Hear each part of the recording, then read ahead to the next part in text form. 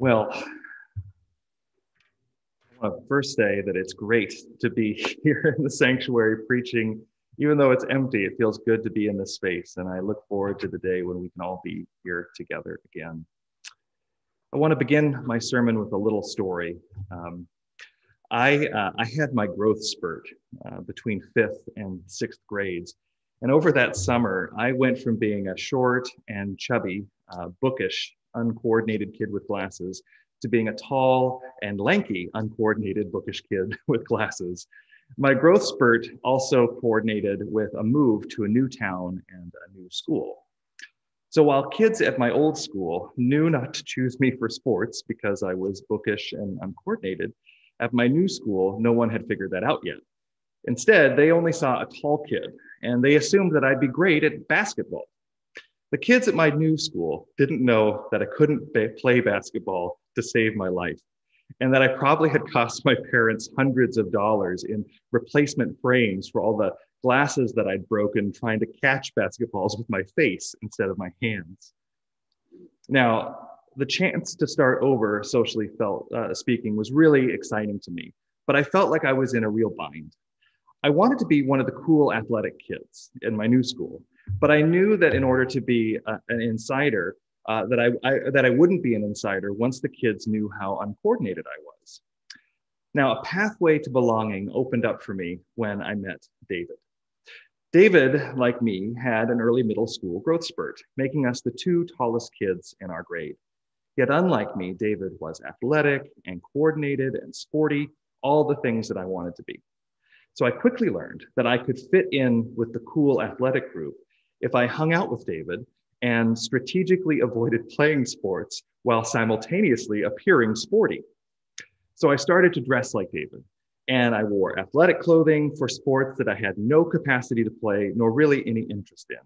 And I convinced my mom to buy me caps and jerseys and basketball shorts, and eventually, the crowning glory of any middle school kid in the 80s or 90s, Air Jordan sneakers.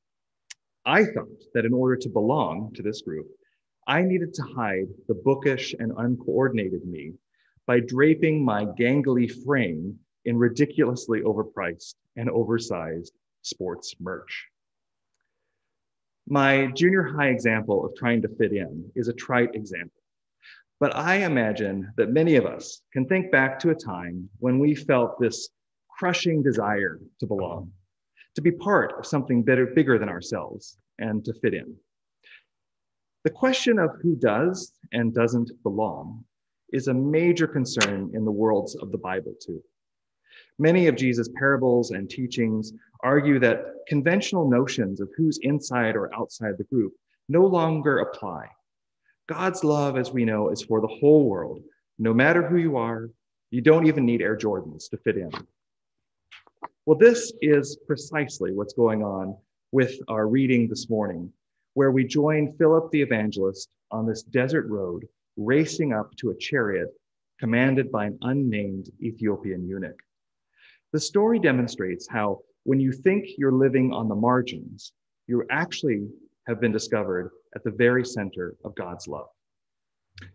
So in our reading, the author of Acts, who we think is Luke, gives us some interesting clues about this charioteer's identity.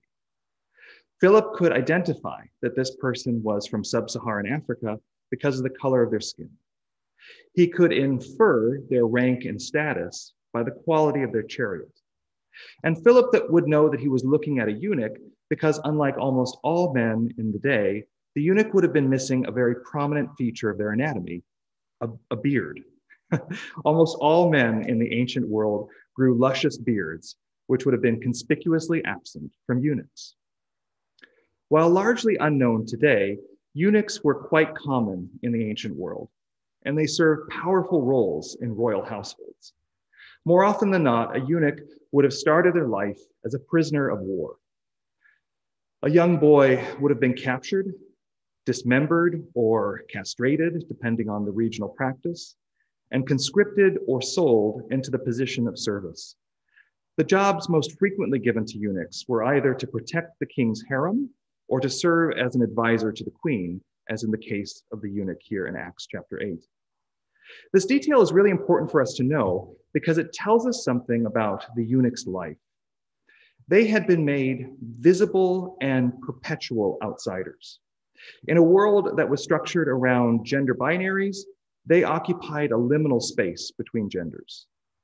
In a world that relied on offspring and descendants to continue one's legacy or to provide care as one aged, they would never know a family.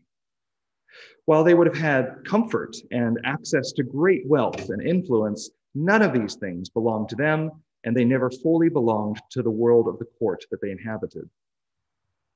So how did this eunuch, how did they find themselves going to Jerusalem or coming back from Jerusalem and reading this scroll from Isaiah in the first place? Well, the eunuch would have likely have been known as, or would have been what's called a God-fearer, a Gentile who found themselves drawn into the poetry and prayer and promise of the God of the Hebrew Bible. They may have heard stories of God's creation, God's faithful dealings with broken people like Abraham, Isaac, and Jacob. And maybe they felt a stirring of hope when they heard of God's liberating power to free the enslaved Hebrews in Egypt. Perhaps also this eunuch had read snippets of prophecy, prophets who described God's eventual plan to make one family out of all the nations of the earth, freeing all from enslavement and oppression and violence. I imagine that such a promise of freedom and family would have felt like an intoxicating dream to someone who, by design, by someone else's design, was denied both freedom and family. I like to think that the eunuch found themselves captivated by the rhythm of prayer in ancient Judaism, which, like our own church, centers around a daily recitation of the Psalms. These hymns and prayers in the Psalter of a borrowed people became the eunuch's own language of prayer, sustaining them in the midst of a life lived on the margins. Yet while these promises and prayers would have swirled around the heart and mind, the eunuch would also have been an outsider within the Jewish community of his day. They may have been able to learn the prayers, but they couldn't join the synagogue.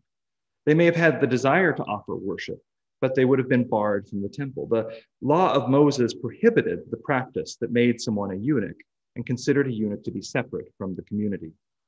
Yet, in spite of all of this, they felt sufficiently drawn to God to make a pilgrimage to Jerusalem.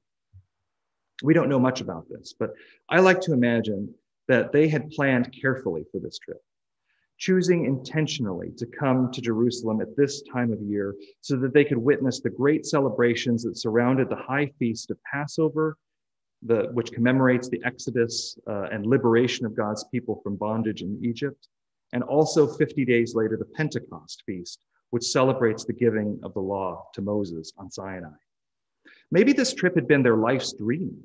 Maybe they had saved for decades to afford the expense to go the 2,500 miles from Ethiopia all the way up to the Holy Land. Maybe they had arranged some sort of special dispensation from the Queen to allow them this once-in-a-lifetime sabbatical pilgrimage. And I wonder, given the timing of the story in the book of Acts, could the eunuch have been there on the same last week that Jesus spent in Jerusalem, the same week that covered his own passion and Passover?